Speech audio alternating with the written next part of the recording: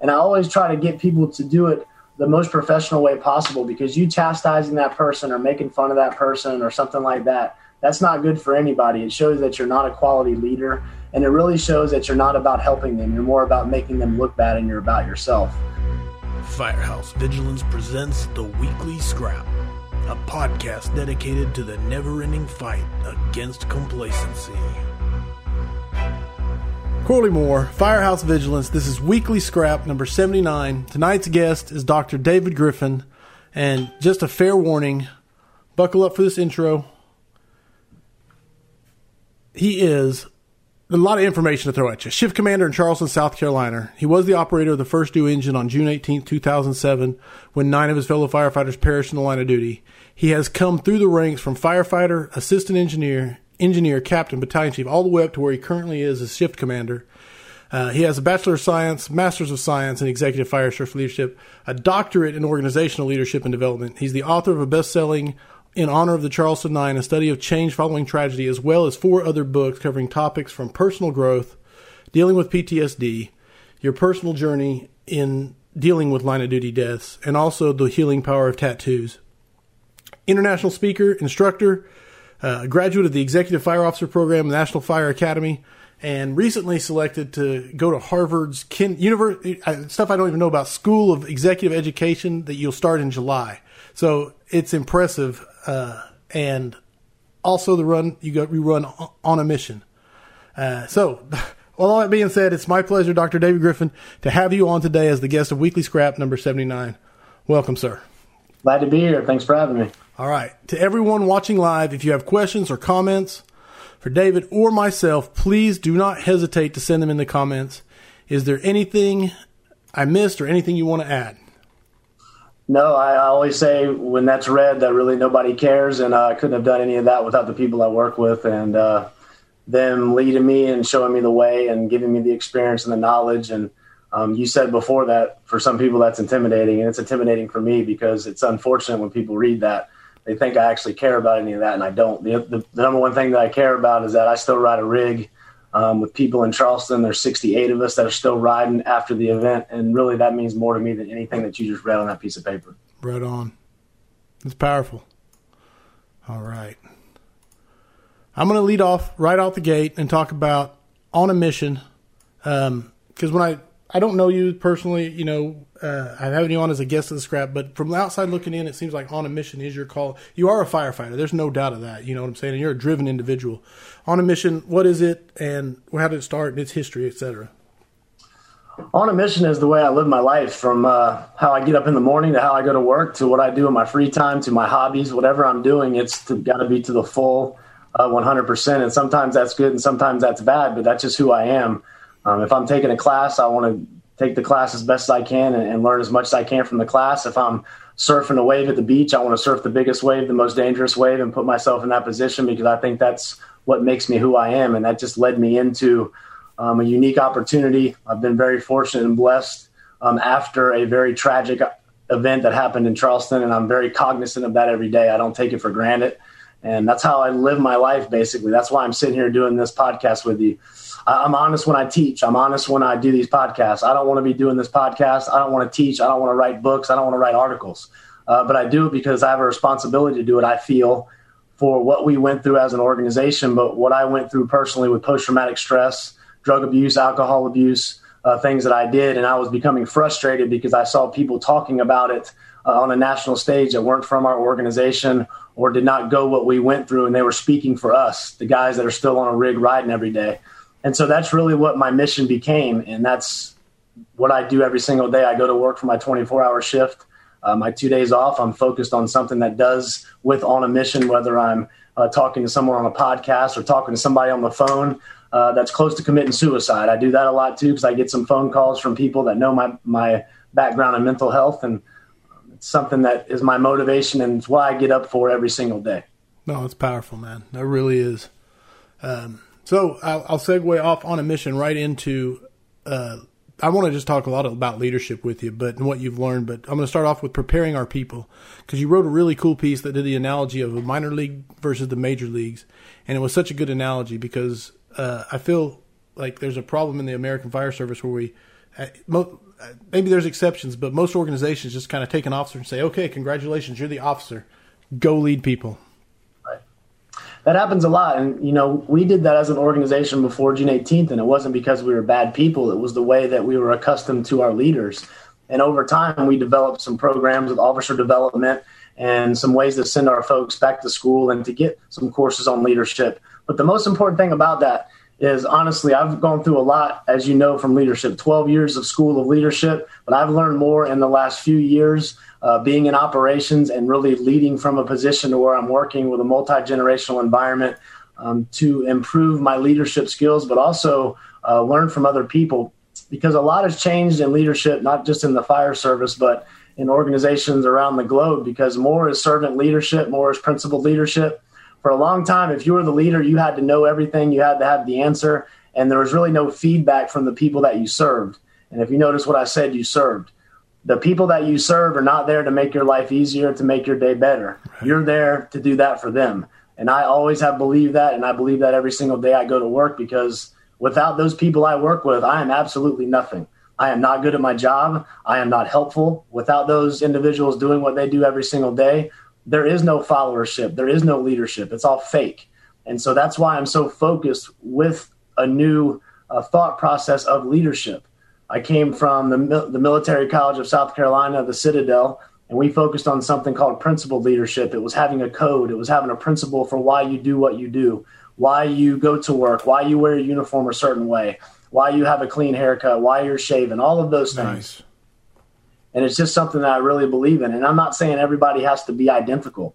I have learned that as well as progressing as a leader. I like individuality. I like people to have a personality because they're able to be themselves. They're able to use different theories they've learned in different courses and are not afraid to be who they are.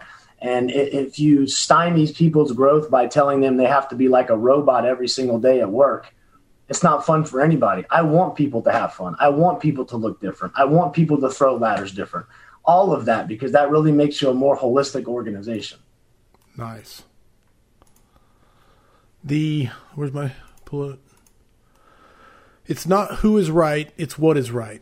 I love this from you. You talk about a lot about servant leadership and egos, so I want to hear. I learned that, 17 years old, I went to a military college and I had, 150 people that scared me half to death yelling at me, trying to teach me how to be a leader. And that's an experience that I've been blessed to have in my life. So I learned that at a very young age, but I also learned in school that it's not who's right, it's what's right. And that's something I've carried on in my career. If you make a mistake as a leader, you have to own that mistake and say, I'm sorry, I made a mistake, but I want to make it better. When you don't do that and you don't get in front of it and you don't be the leader with that, everybody knows you made a mistake. Right. Anytime I make a mistake, I'm gonna say I made a mistake and this is why I did it, and I'm gonna learn from it. It doesn't hurt my feelings to say that.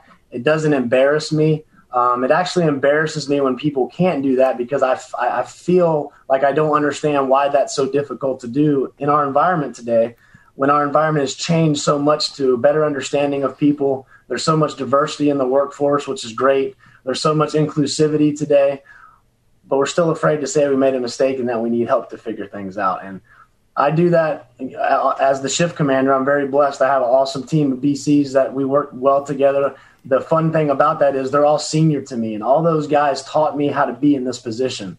One of the guys, I call him my consigliere, if you've ever watched The Mafia. Right. Godfather, you know what that is, but he literally is that. When I have a situation where I'm trying to figure something out, I call him on the phone and I ask him questions, because I know he's a valuable asset to me. I know the guy that's in another battalion that was born and raised and lives in that battalion. He lives there today. He's done his entire career there. I know he has value because he's from that area. I know the other battalion chief I have has huge value because his brother is in the department as well, and they've come through the ranks together in 20 years. That's the value that you have to find in your leaders. And unfortunately, I've been to so many organizations and I've seen that that's just not the case sometimes. It's, what looks good on this piece of paper, or their experience isn't there, and they still get into these positions to where it really hurts an organization, and it's really disappointing to see at times. The main thing about it's not who's right, it's what's right, is if someone comes to you that's below you in rank, I don't care about rank. And people know I say that all the time. If they have a better idea than you do, listen to the idea. We've had a couple of weeks where we've had some situations, and literally the captains in the battalion that I'm responsible for, they have solved their own issues. Literally have come to me and said, Chief, this is what we want to do. Great idea. Let's do it. And they do it.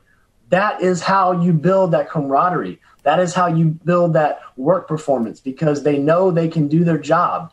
They don't need me to tell them what to do. These are adults. They know what to do. They might need a little guidance here and there, but so do I. I'm just like them. I'm just at a different level of responsibility. Nice. Oh, I like that. I'm just like them, just different level of responsibility. Perfect. I want to touch on something you said there, but I'm going to catch you up from the audience, and we're going here.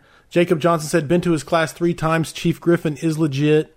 We got a lot of awesomeness. This is a man that's living with a purpose. Dennis Riley checked in and said, I've been looking forward to this. All my best to David. There we go. A lot of love coming at you. Dr. Griffin's message is one of the most powerful in the fire service. And glad to be here tonight. Thank you, Chief, for coming on. That's from Absolutely. Robert McClellan. So there we go. I caught you up on a lot of love coming at you. Now, you touched on the BCs that you have that actually have more time on. But to me, what I hear you talking about is the relationships that you have formed with them and how important those are. Absolutely. They're so important to our team. Without them, we would not be a team. And I knew that, being blessed to be able to come into the position that I am, that without them leading me, I fought fire with those guys. Right. The first fire I had as an acting battalion chief, mentoring, not even acting now, I was mentoring, which means I was going through 10 shifts to practice as a BC. I rode with the consigliere, who I call the consigliere. My first live fire as an incident commander, he was sitting in the passenger seat telling me what to do, giving me guidance. And I never forget that, because that's important. Without that guidance he gave me, without the knowledge he gave me, I wouldn't be in the position I am today. And I feel sometimes in the fire service, we forget about that. We get to these positions or these ranks that everybody think is so important, and we forget what really our mission is, to serve the people that we work with. And that's why I'm so adamant about that. Our team is awesome. We text all day long, on shift or off shift, and just talking massive trash like we do. It's beautiful. Right. Two of them are like a married couple, and I love it because they're absolutely best friends. They work together, and but the value they bring to the team is just it's invaluable, because without them, we would not function so cohesively.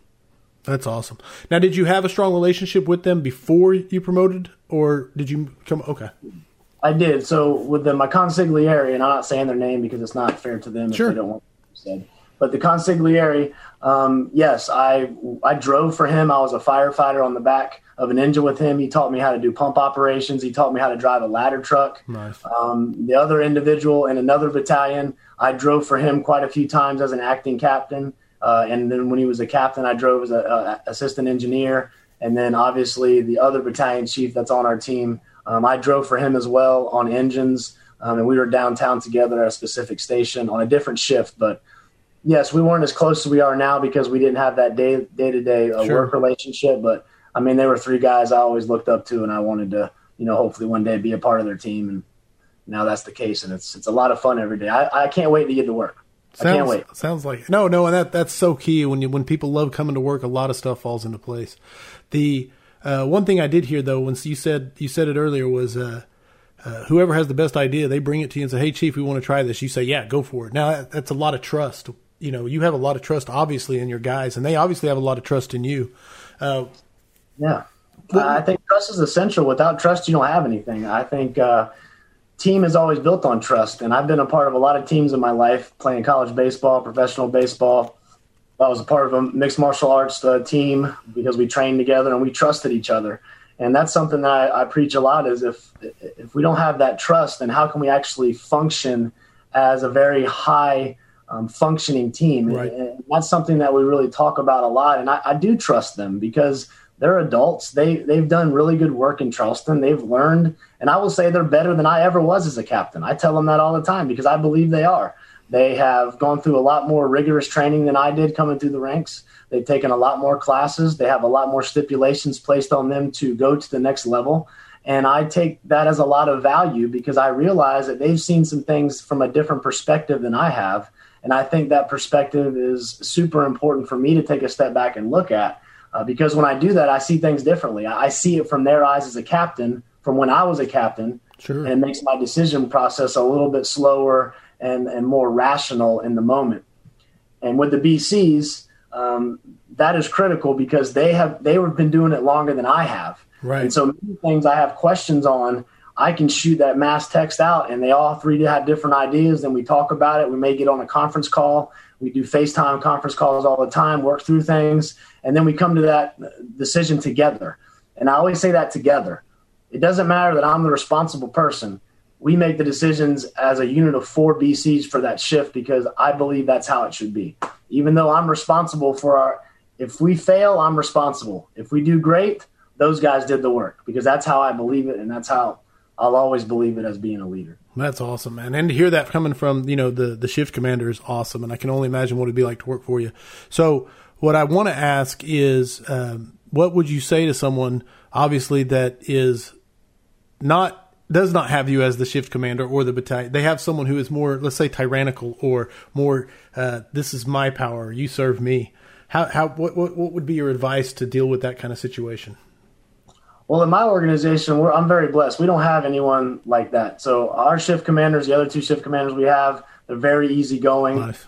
We have a great working relationship together. The BCs that we have are top notch. And so I'm very blessed to see that. But I've been to 600-700 different organizations teaching on leadership. And I've seen some individuals that present that just in a class, just in group discussions, talking about servant leadership and principled leadership. And I've had people make the statement, they've made this statement of they're the leader and they don't have to serve anybody. It's the other way around. And that really, it baffles my mind. And I start getting to the conversation. I start asking pointed questions. And it comes back to not having the confidence in your leadership style. And I think that's what it has to do with. If you have a lot of confidence in the way that you lead and the belief you have in your people, there's really no reason for you to have to tap your badge or say, I'm the chief or I'm the leader. I just don't see a huge point in that because you really don't get anything out of it, and people don't really respect that. I want them to respect you as a person, as a leader, and really want to work with you, not for you. And that's a big change of the way that you word that is I work with over 100 people on my shift. They don't work for me. I work for them, but we work together. And I think that's something that we've missed for a long time, just holistically in the fire service. No doubt about it, man. No doubt about it. Tony Nunez chimed in and said, the best leader makes the people they are leading better than them. And Marshall Boyd said, responsible, in quotation marks. Responsible for, not in charge of. Words matter. And that's beautiful. I'd like to go back to what the first comment was. He said, repeat that first comment. From Tony, he said, the best leader makes the people they are leading better than them. Absolutely. I've been to a lot of organizations, like I said, very blessed and very lucky. But I've actually been to organizations that they don't want people below them to be better than them because they find them as a challenge or as competition. And I've always that's always baffled me. I don't see anyone that I work with as a competition with me. I see myself in competition with myself. I want them to be better. Right. I want one of the captains and off of our shift to one day be a battalion chief or be the shift commander or be the deputy chief or the fire chief. If that means they surpass me, then that's awesome. I'm going to take them out for a steak dinner and we're going to enjoy it together because I was a part of their growth and their success. And that's really what that makes me more excited than anything. When I see one of our guys make driver or engineer or captain, I'm more excited than if I get promoted. Because at the end of the day, that doesn't mean much to me. Like what means to me is to see the people that have gone through so much in a 14-year period get to where they've always wanted to be. And I think that's what we have tried to do together in our organization. That's awesome. C.J. Smith said, I was in Dr. Griffin's class last week in Charlotte, and he has honestly changed my whole viewpoint about how I go about the job. Lee Dunham says, a great leader leads from the front, and you're only as good as your weakest member. So all good points. And I want to say, if you guys have questions for Dr. Griffin or myself, send the questions in the comments, and I will throw them at him. So don't waste your chance to throw questions. Back to you. I want to talk about, one quote I wrote down was about organizations developing into dynamic learning organizations. It's a quote you had in one of your articles. I didn't put down the quote, but I love the wording of it, which is just when an organization can develop into a dynamic learning organizations. Can you expound upon that? Absolutely. So a dynamic learning organization is something that's been taking place for hundreds of years. And a lot of that comes from something called organizational crisis. So we'll use a couple of different examples. You had Hurricane Katrina, you had massive issues with the response in that area. And from that crisis, organizations learned from other organizations to improve the way they operate in future hurricanes and tragedies such as that. Use another one, 9/11. There's so many things that we talk about from 9/11 that was changed the way that we respond, but also changed the way that we fight terrorism in our country.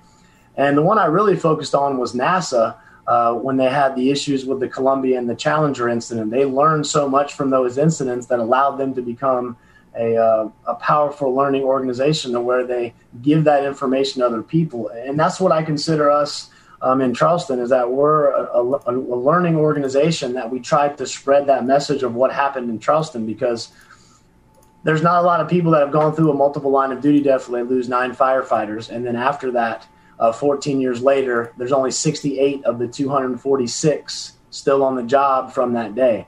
That's a massive loss of good people in our organization. I saw so many good people, good leaders, people I looked up to that I wanted to be just like, that had to leave the organization due to retirement or just issues from the fire. And that was difficult. But from that, we learned how to combat stress. We learned how to combat the mental health issues that follow an event like this. We've put into place a peer support team, counseling services, and there's a lot of people today that still use that. And there's a lot of organizations that have counseling services and a peer support team because of what we did after our line of duty death. Far-reaching. You have a very unique perspective, and I'm not just talking about the tragedy of the Super Sofa fire, but in the fact that you have existed on both ends of the spectrum. When I say that, because you are plugged in, hard charging, learning, training person that we know, and then you've also been the guy who was resistant to change, or other, put it into your own words. But basically, talk to me about how that unique perspective has been an advantage or disadvantage to you, and how you've used it to connect with people and so on. It's been an interesting journey, I will say. I know when you look at me on this podcast, you see I'm really serious, and you probably think I'm half mad the way that I look. But I'm a very jokester, happy-go-lucky type of guy. But when I'm talking business, I'm talking business, because we went through something in Charleston that not a lot of people went through, and it was hard to sit back and watch other people that did not go through that chastise you and call you an ignorant backwoods firefighter and make fun of the way that you did things, when a lot of them were doing the same thing. And the difference was we just unfortunately had a tragedy and they never got caught. And that's something I try to articulate to people, because there's a lot of places that didn't follow a national best practice, or they didn't have the best SOPs, but they were still functioning on the history of their organization, and they were successful. And we were successful for a long time. Right. We had good people in our organization. We didn't want this to happen, but it's a part of an organization that when you have a tragedy like this, that you have to learn from it and make it better. And from that, in 14 years, you have to imagine what we've been through with the amount of fire chiefs we've had, the amount of leadership staffs we've had, the amount of recruits that have come through our organization, the massive amounts of change and apparatus and equipment and leadership styles. These are things that people can't live through in 5 years on the job. These are things that people can't live through in 30 and 40 years on the job. I truly believe that we have a unique experience that we can help a lot of people with if people are willing to listen. And that's why a lot of us are so passionate about this, because we really want people to understand that this can happen to any organization at any time.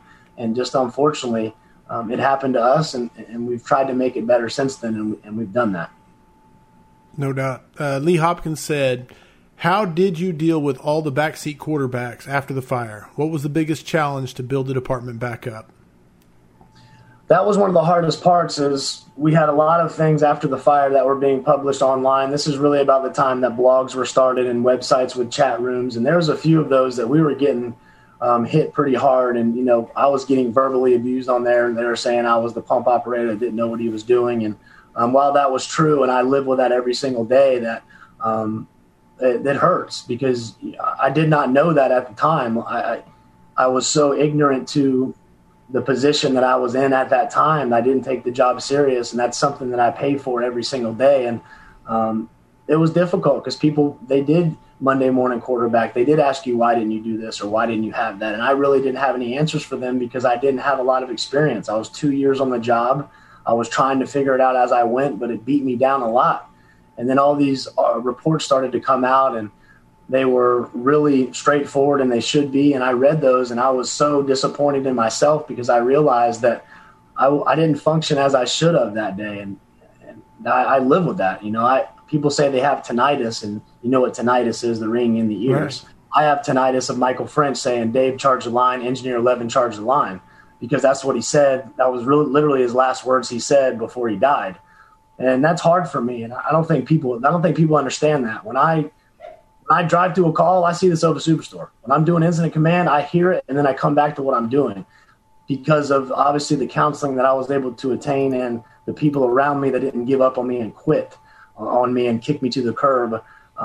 They still wanted me around, and I'm appreciative of that because I was the opposite end of the spectrum. I was coming to work yelling at people. I was disrespecting people. I came to work with a pink mohawk. I covered myself in tattoos. I was angry. I was my off days, I was drinking a lot, and it wasn't a good time. But somebody there saw something in me, and they got me focused. And then everybody that was close to me tried to help me. The captain at the time, he knew I was struggling, and he's still on the job there, and he's a good friend of mine. And he really made me wake up and realize I needed to do something different. And I think with that, I was able to overcome all of all the negativity. But you got to realize it's not me. There's 68 of us, and there's over 246 that struggle with this every single day, whether they're on the job or not on the job. They wake up and they hear it, they feel it. It's heartbreaking to me that we all have to go through this on a daily basis because it never goes away. And I think some people believe that 14 years later, you get over it, you be fine. Live it and then come talk to me and tell me how you get over it, because you won't get over it. And that's the misconception that we have with people that haven't been through something like that. Right. No, it's powerful, man. Matt Wallace said, in your presentation, one thing that stuck out to me was your statement, the only difference between me and you is one call, which is kind of what you've talked about here. And he said, however, daily, fire departments are battling this complacency. What would be your number one thing to say to people in an organization that are complacent and just haven't been caught yet? Well, it's not just about the fire service. Organizations worldwide are becoming complacent. It's not because they're bad people. It's part of human behavior. Everybody on this call right now has been complacent one or two times in their life. It's the timing that you become complacent. You may get lucky and get complacent on a day you get no calls. You have no structure fire. You have no riot. You have no car wreck. But the day you get complacent, you have a high-rise fire, you have an active shooter event, you have a major event, that's when it changes your perspective, because you realize you went 30 years with nothing, and then 30 years in one day, you had something. But again, it doesn't make you a bad person. The people that learn are the people that look on past events, and they learn from them to realize that you're just one call away from that. That's the only difference. One call will change the rest of your career and literally the rest of your life. I would not be sitting in front of this Zoom video if it wasn't for June 18, 2007. I would not be awarded the knowledge that I have today after that event if it wasn't for that tragic event. The people that I work with would not be feeling what they feel every day if it wasn't for that tragic event. And that's what we all have to remember. So why would we not bond together as a fire service and learn about June 18, 2007, learn about what happened in Worcester, about what happened in Hackensack, what happened to Brett Tarver in Phoenix, Arizona. That's a responsibility. If you're on this job, that's your responsibility to know that, because the day you don't, it could be you. No, that's strong. Your article, you don't know what you don't know, which you've kind of started touching on, but you talk about the proverbial 20-year guy who's had a lot of experience, but he's never really evolved, doesn't want to learn. What advice do you give someone who has that guy riding next to him in the engine? How do you deal with someone who refuses to learn or doesn't want to learn? What's your leadership style for that? I think you got to put your arm around them and help them.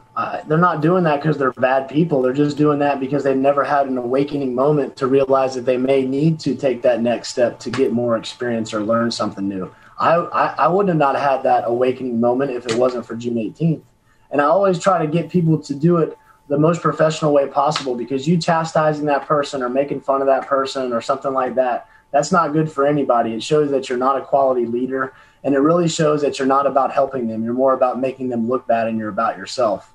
And that's one thing that I really am disappointed in a lot of times, because we're there to pick each other up. We're there to help each other. Everybody throws the word around, hey, brother, but we're the first one to beat our brother down. We're the first one to say something negative about him or her.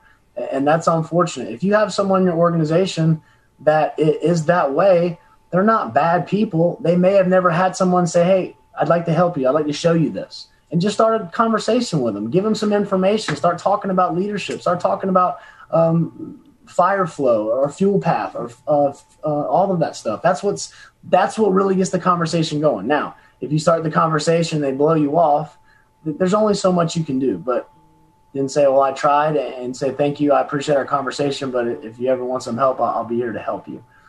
You just got to stay professional. There's no reason to not do that. Right on. The mark of an educated mind.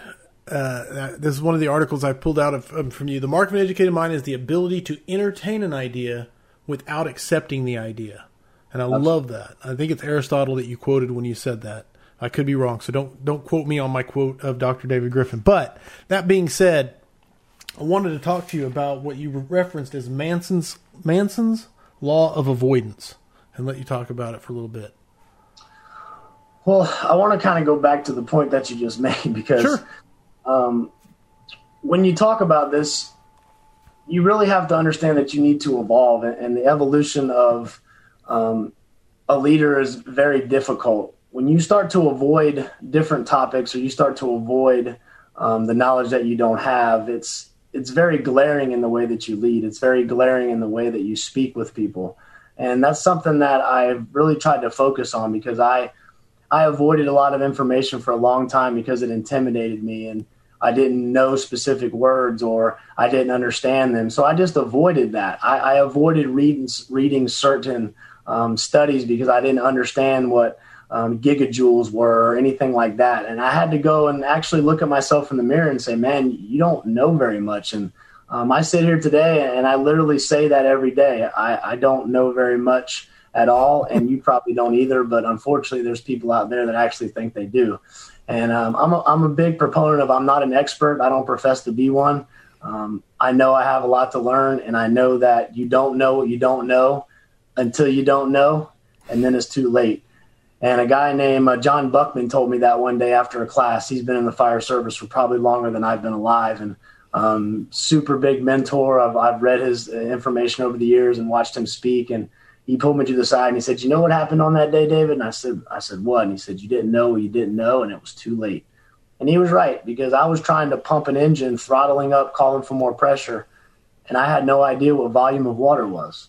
I didn't know that I needed a large diameter hose, and I blame myself for that. I don't blame anybody for that. I don't blame my organization or the people I worked with. I could have easily gone out there and taken classes on pump operations, or read a book, or read a magazine, but I didn't. So I take that as a personal responsibility. When you avoid things, you are not going to improve. All you're going to do is continue to reduce the knowledge that you have, and people around you are going to surpass you eventually. And then it's going to be very, very hard for you to continue. Reduce the knowledge that you have. You're actually reducing, man. That's great. Pulling my notes back up, getting them going. The Manson's law of avoidance, negative filtering, repetition. A big thing, like you touched on in one of your articles about learning, is that we have a tendency in the fire service to learn something new. We do it a few times, and that's it. Then we go on to the next thing. You know, there is no repetition to mastery, or so. Go ahead. Sorry. So I relate that to the 4 levels of mastery. So there's a book by Lieutenant Colonel Dave Grossman. It's called On Combat. And he's not the one that coined these 4 levels of mastery, but he's the one that I heard it from. So the 4 levels of mastery, it starts with something called unconscious incompetence. You are unconsciously incompetent when you don't know what you don't know, which many of us have been like that in our career. I was like that the other day on shift. I didn't know what I didn't know, and then I learned it in the middle of the shift, and I'm not afraid to say that. So when I learned something in the middle of that shift, I became in the second piece of the 4 levels of mastery, which is called conscious incompetence. I was now consciously incompetent. I knew what I didn't know. Right. But with that, if you don't have the motivation as an adult learner to take it from there to the level of conscious competence, which means you go to school, you get more experience, you ride with other individuals, you have conversations at the kitchen table, you get out of your organization and go to other organizations, that's when you become consciously competent, but you're not at the highest level of mastery, which is the fourth level, is unconscious competence, where you can perform a very hard skill at a very high rate of speed, at a very high level of stress, but you don't look like you are. I'll give you an example of this. I love boxing. I love MMA. It's really the only two sports I watch today. When you watch these guys, especially boxers, when you watch their hands and their head movement is so quick they can slip a jab or roll under a hook or something. They're so quick at doing that. They didn't wake up that morning and do a couple slips or a couple rolls under jabs or under hooks and just magically figure it out. It's because they're slipping punches 500 times a day. They're rolling under hooks 500 times a day. They're doing it so much it's in their sleep. So as soon as that boxer goes to throw that cross, they're slipping. They're rolling. It's unconscious competence because they repeat it over and over and over again. When I fought mixed martial arts, I'd probably throw 500 to 600 punches a day. It was so bad in my last 2 weeks of a fight camp, I would throw so many punches that in the middle of the night, I would literally start shadow boxing in my sleep. And that is not an exaggeration. Wow. My wife would wake me up and she's like, sweetheart, because my body was so used to doing the same movement over and over again, it just subconsciously took over. And that's what has to happen in something like firefighting, or I use the example of MMA. When you get into something stressful, as my MMA was, you don't even know you're doing that. It was like I was outside of the cage watching myself. I'm throwing combinations or slipping punches, or I'm on the ground rolling jiu-jitsu, and half the time I didn't even know what happened. I'd watch the fight the next day and I didn't even remember half of it. You go to a stressful event, you're throwing a ladder for a rescue. If you've thrown a ladder one time that year, it might not go up as easy as if you threw it 100 times that year, or as efficient, where you're not really thinking about it. You're just throwing the ladder, you're talking the person down, you're helping them get down because you have that level of unconscious competence. The problem is, you can use both examples, the MMA, the boxing, or the firefighting. When you get to a point to where you think you're so good, you go to the fifth level of mastery, which is argued as complacency. Because you stop training, you stop throwing punches, you stop slipping, you stop rolling. Why? Because you're like, I got it. I'm the champ now. I don't need to do it. I saved somebody yesterday. I don't need to throw a ladder for 6 months. But that's not the case. That's when you even have a higher responsibility to be better. And that's really what the 4 levels of mastery include. I've not heard the 5th level. I've never heard that. That's the 5th level is from some additional research I did. So the 4 are the ones that are coined before Lieutenant Colonel Dave Grossman. I did some research after that, and there's some arguments that there is a 5th level of mastery, and that would be complacent because human behavior shows once we master something, we become quite bored easily. Oh, yeah. We want a new challenge, and we go for that new challenge while simultaneously our skill set on the other pieces are now reduced because we have perishable skills. And once you let the perishable skill lapse, it's not as easy to come back. No, that's strong. That is strong. I love that. I'm going to steal that from you. No problem. I stole it from Lieutenant Colonel Dave Grossman. Awesome. Where are we at? I'm looking for my notes here. Hard charging. I got it. Join the storm or move to the golf course. It's a quote I wrote down, so I loved it from you. Go ahead. I'm really adamant about the modern environment, and this isn't a job that you retire and do. You do the job. That's the point. I've never really been an understanding person of that. When I retire, I'm going to retire, and I'm going to go and probably do something else and still try to help people in any way that I can. But I'm going to let the younger generation take their turn and do their thing and lead to the best of their ability. And this isn't a job to where you can retire in place and let everyone else do the work. And it just doesn't work out real well. And you've seen that in organizations across the country. And it just doesn't work. And what I mean by that quote is you have to have that fire. You have to have that hunger for this job. And once you lose that hunger and that fire to really help and serve the people that you work with, that's when it's probably time to make a change. And it's important because you're hurting a lot of people in an organization. And it's disappointing. I've been to some organizations to where, the first thing they say is that we'd be much better off if this person was in this position or that position. And that hurts my heart, because they're supposed to be on the same team. They're supposed to be working together. And if that's happening, then how is it going to be a high functioning atmosphere for that organization? And that's something that's very difficult to overcome. No doubt about it. Now, you are a multifaceted individual, and you have something called industrial athlete. Do you want to talk about the industrial athlete? I feel like we're industrial athletes. I mean, we're professional athletes. We go to somebody's worst day of their life, and we have to be able to function at that. And I live what I speak. If you ask the guys I work with, I do absolutely insane workouts. I do that because if I'm going to ask you to be able to do something physical, I have to be able to do that at 40 years old. If I'm in the BC vehicle and something physical is happening and I have to step in, I have to be able to help in whatever method I can, because I believe that's the walk I should walk. If I'm going to preach physical fitness and mental health and professionalism and look the part and be the part, I feel like that's just who I am. Now, if someone doesn't do that, I'm not saying that makes me a better person than them. That's just the way my mind operates. It's just the way that I was raised. It was the way that I was always taught to be very physical. And the other side of that is it really helps me with my mental ailments, I guess you would say, with post-traumatic stress, that it allows me to get a lot of that anxiety and a lot of that stress out of my system. So a lot of the workouts are so self-induced of exhaustion and really pain that when I'm done, I don't have a whole lot of energy left, and I can't be stressed out. So it's probably not the best thing to do, but it's better than drinking alcohol and doing drugs. So right on. Absolutely. I wanted to ask you, I didn't know if someone had wanted to start a peer support program or something in their department, do you have advice to them, a way to start that? Absolutely. We had a great individual that was brought into our organization and started the peer support team, and he's grown that throughout our organization. I'm a small part of that peer support team. We have firefighters on there. We have assistant chiefs, battalion chiefs. We have captains. We have retirees. If anybody on the call wants any information, all they have to do is email me, and I'll get them in contact with the person that's the director of our Low Country Firefighter support team. He's very good at what he does. He was the one that actually steered me to get the mental health help that I received after the fire, and that's what allowed me to be able to overcome that and continue to be working today. So I assure you it's a very good program. Awesome. Do you care about sharing your email address?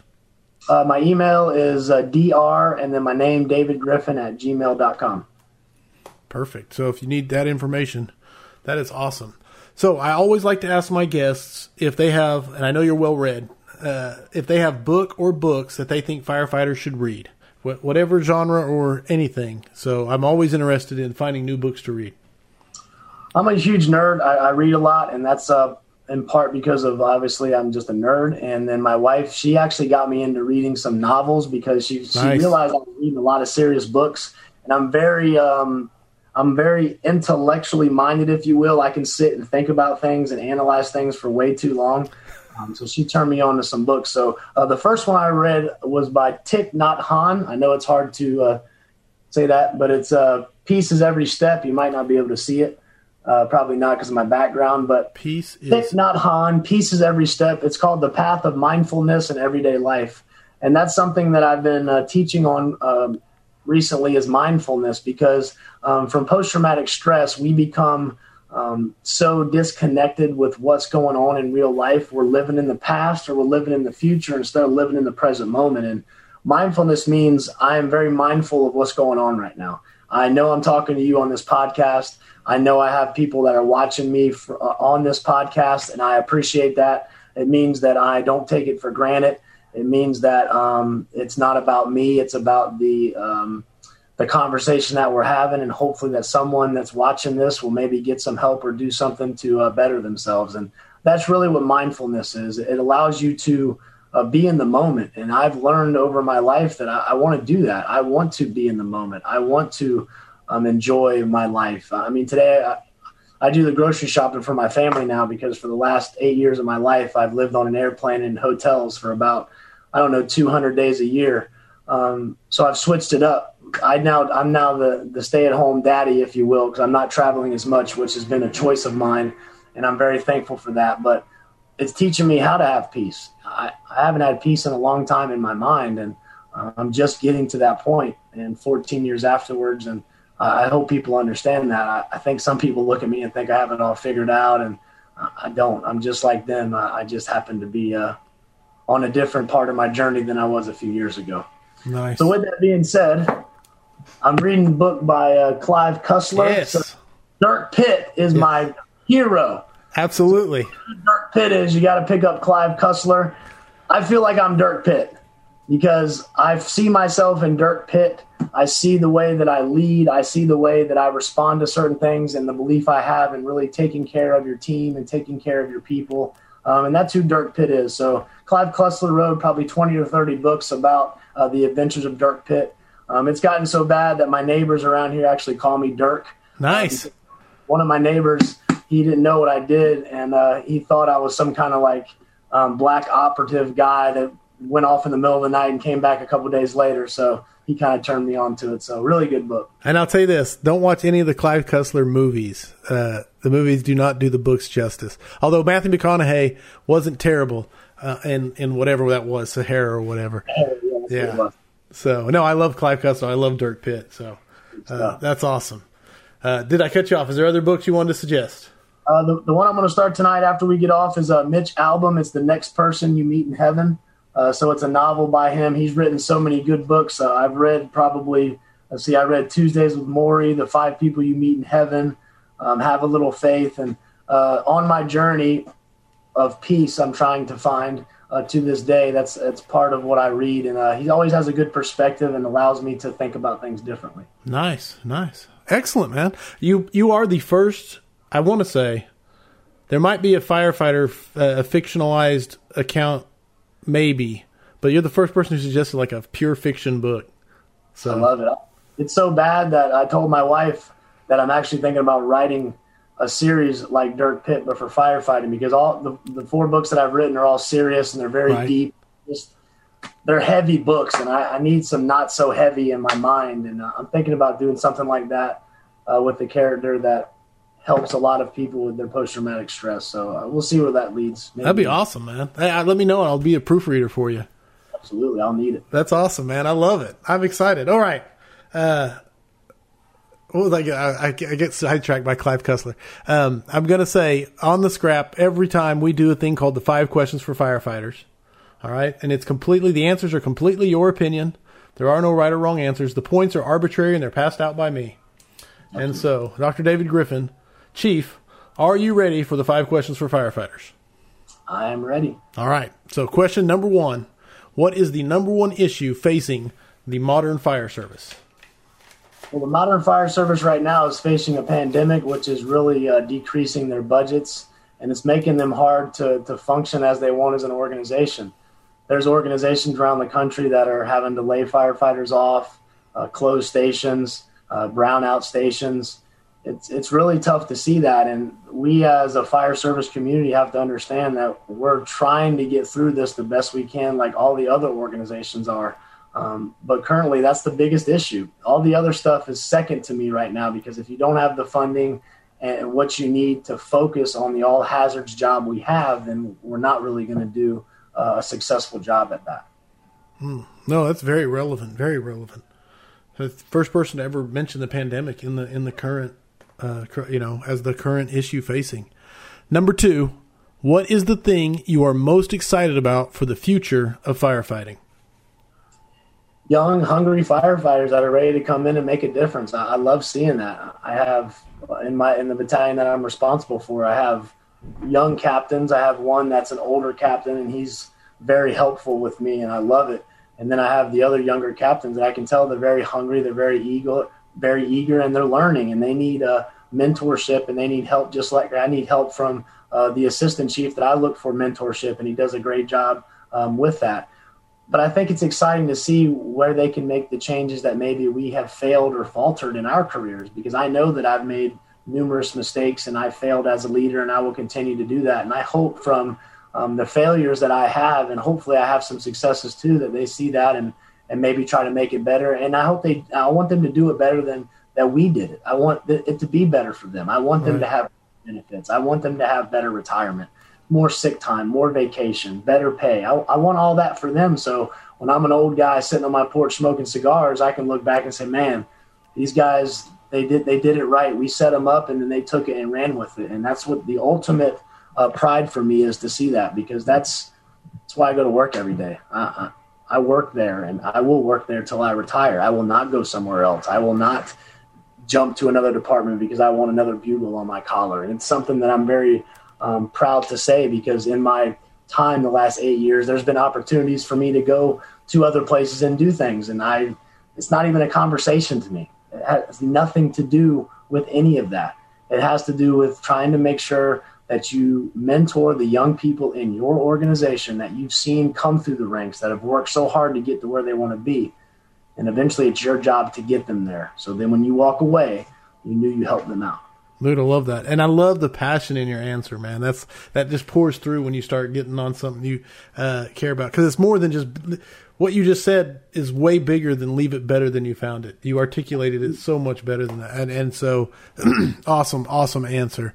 Number 3 of the 5 questions for firefighters, according to Dr. David Griffin, is what is the best rank or position to have in the fire service? That's a personal choice based on where you are in your journey as a career. When I was a firefighter, I literally said, I'm never going to do anything but ride the bat. And then I saw people doing pump operations, and I was really intrigued by that. So I tried it, and I said, man, I love this job. I love to drive.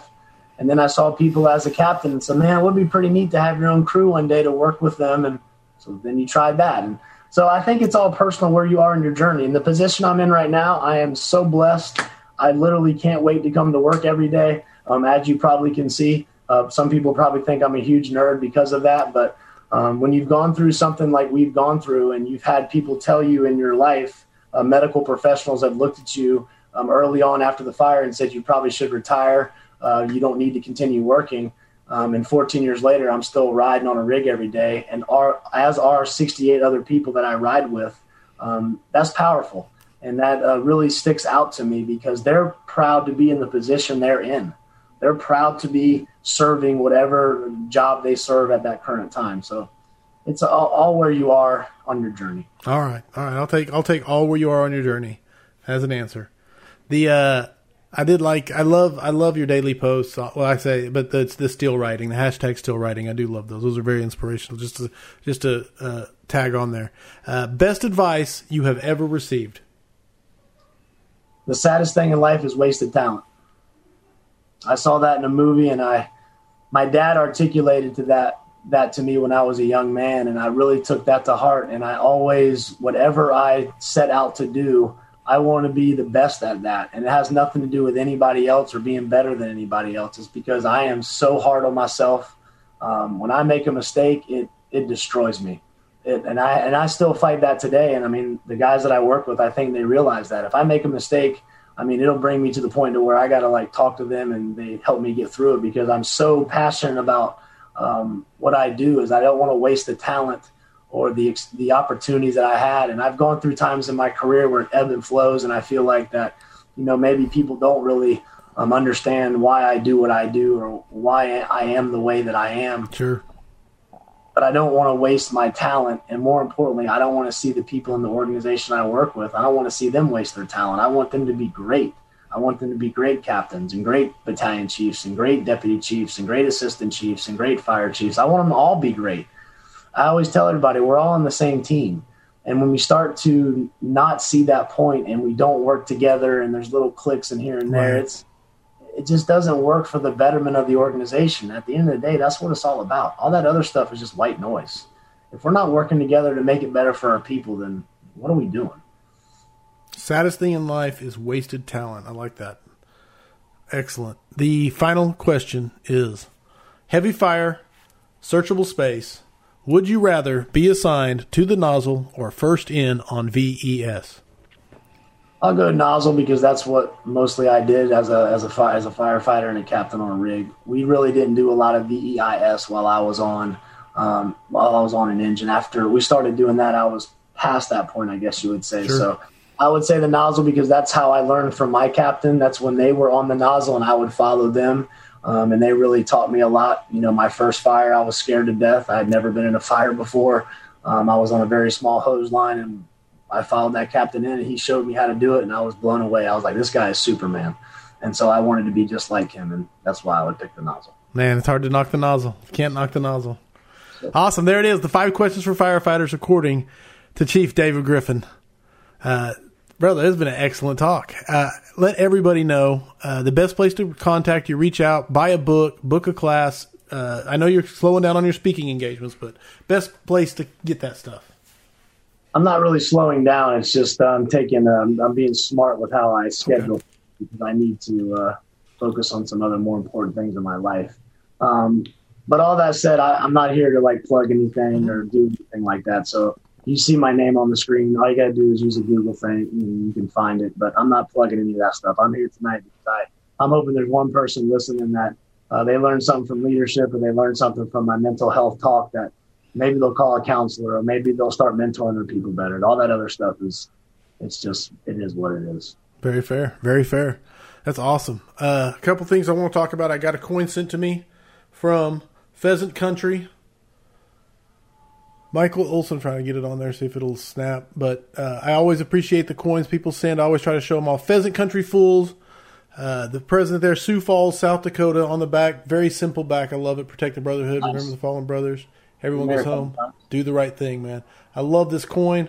I love the simplicity of the back so much. I may even put it in the flag case back there with that side showing, but this side's actually pretty cool. So thank you so much for those. If you want me to show off a coin, contact me, send it to me. I will show your coin off and add it to, you can see my collection is slowly growing. On the benefit conference for the fallen Waynoka firefighter brothers, I am working hard to find a venue. There's been some slowdown in trying to find a venue.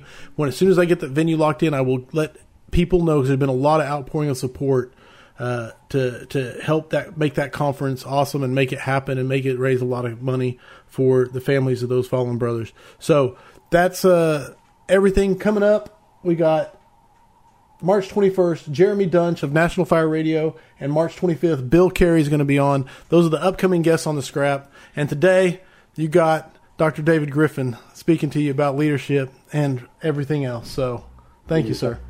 Thank you for having me. I appreciate it. For all those, thanks for the comments, questions. I hope the tone stays silent unless it's burning. Everybody stay safe out there. Thanks for listening to the Weekly Scrap. Please subscribe and please share. We'll see you at the next episode.